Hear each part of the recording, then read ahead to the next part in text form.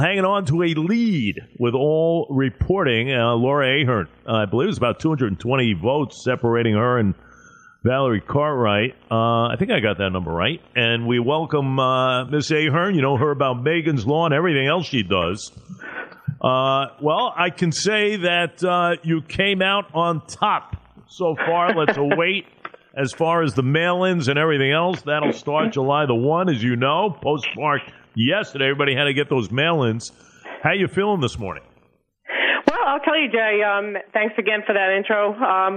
We're optimistic because we had a tremendous amount of folks come out, and we know that they filled in their absentee ballots. We did what's called an absentee ballot chase, so we were on top of it. We have an incredibly strong campaign that of volunteers and staff, and we feel pretty optimistic. I mean, there's no way, obviously, there's 85,000 absentee ballots to count.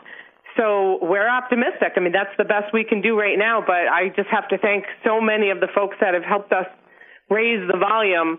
And yeah, we're ahead right now, and nobody really can know, but we're evaluating the numbers, and most of the time, that's an indicator, right? The early numbers are an indicator, but this is COVID-19. Everything has changed. So what I can say is we're definitely optimistic because we had a strong absentee ballot campaign. And that was smart because of the times that we live in. And that's really what it's about right now. You know, you look at the numbers, you know, and I came on the show this morning and I'm disappointed. I can never implore enough for people to go out and vote. And it was a terrible turnout at the polls, and a terrible turnout as far as the pre-dates as far as voting is concerned. It started June 13th. Let's not forget that. So I don't know what it will take for people to express their right. This is the most important year. But nonetheless, you know, it's about those absentee ballots now, as you mentioned, 85,000 or whatever it is. That's what it's going to come down to. So we'll see what happens, right? Yeah, exactly. I mean, there's 85,000 ballots to be counted. We're not going to hear until probably about 2 weeks because, as I've been told, they're going to, at the Board of Elections, they've been working so hard, so kudos to them.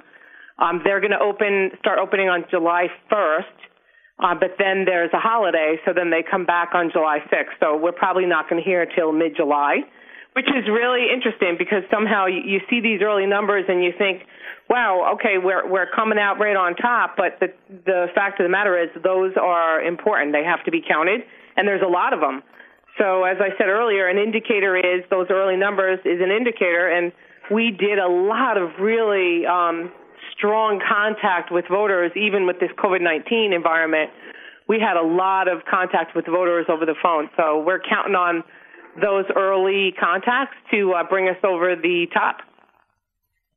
Laura Ahern with us, up by a couple of hundred as far as these ballots next to be counted, as far as the mail-ins, the polls, and everything else.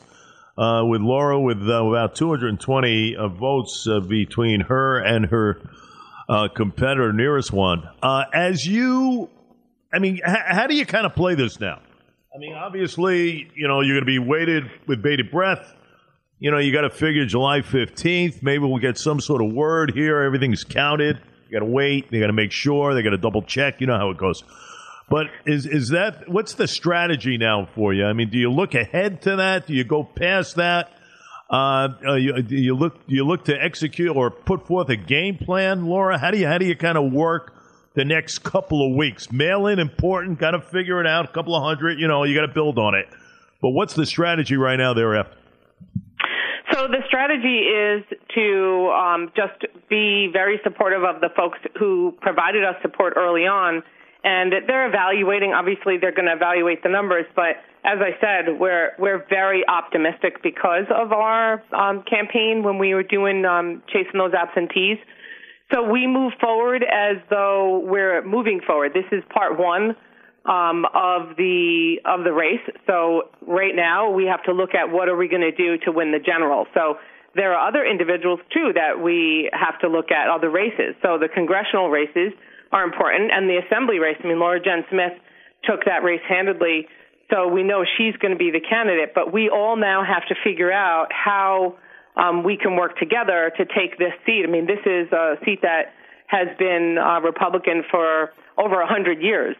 So right now, it's who we're going to be working with and how we can work together to not only take this seat, but also other seats in the county.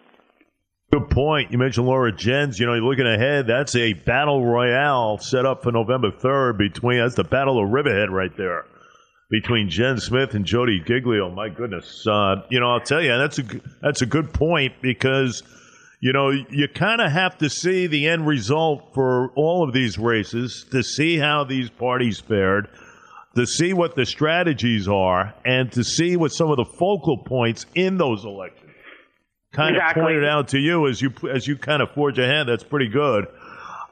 So in essence, that's the way you're going to go.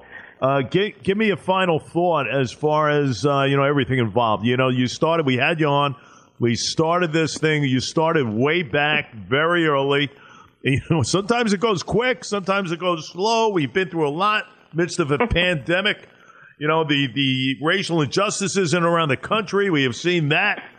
I'll tell you, you've gone through a lot here with this. Have you learned more about yourself on this morning as you approach this July situation of counting these ballots and everything else? What have you learned about yourself as far as the latest is concerned?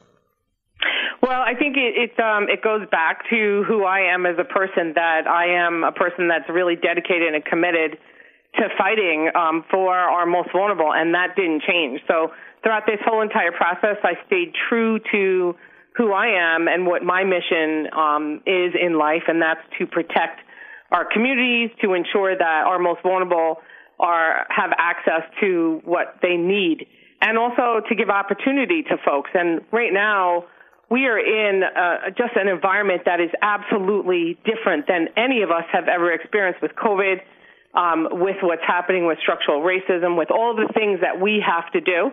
And what I found is if I stayed true to who I am as a person, that will come through. And look, Jay, I started out, I am not a person who, went to committee meetings, and, I'm not a person who did that. So I was not known, in the parties for being the person, who was going to be running for office. So I think what came out here is that folks who were certain in the beginning that there was no possibility that Laura Ahern could put together a team of individuals that could be dedicated and committed to getting me on the ballot. Number one, that was the first step. Number two, winning a race. So we don't know yet who the winner is, but at the very least, what we do know is this, that even if you're not a person who is like in a party, going to meetings all the time, because I'm a Democrat and I have Democratic values, but I'm not a person who is, participating in committee meetings regularly. And that, that's a challenge because people don't know you, so you're not part of sort of that group. So for me, the challenge has been getting to know people, and so many people embraced my candidacy in the different parties throughout the town or throughout Senate District 1. And for those folks who, supported their candidates because I understand they know those candidates, I respect that. And at the same time, I also feel that the public has a right to choose who they want as a candidate, and we'll see, once the final numbers come in. I just want to be able to be who I am and represent Senate District 1 like I have been doing for the past 25 years, except representing folks throughout the county. And now we just have to wait to see what voters want. And that is the key, and it's going to be very interesting with all that's going around. I'll tell you, you look at a guy like Elliot Engel in that 16th congressional. That's another stamp as far as direction and everything else you got to keep an eye on. Losing out there, incredible, and we're not talking about a few hundred votes, 4,000, I think it was the latest. Jamal Bowman there. Laura, good stuff. We'll see if you build on it and everything else. We will follow your path, and I'm sure we're going to be speaking very soon. Thanks, Jay. And I have to say thank you to all my supporters who came out and voted. And just hang in there. We're cautiously optimistic because we did a great job. We have a solid campaign team, a lot of volunteers, a lot of interns, a lot of staff, people who really care about what's important to us in SD1. hang in there, and we'll know within about 2 weeks.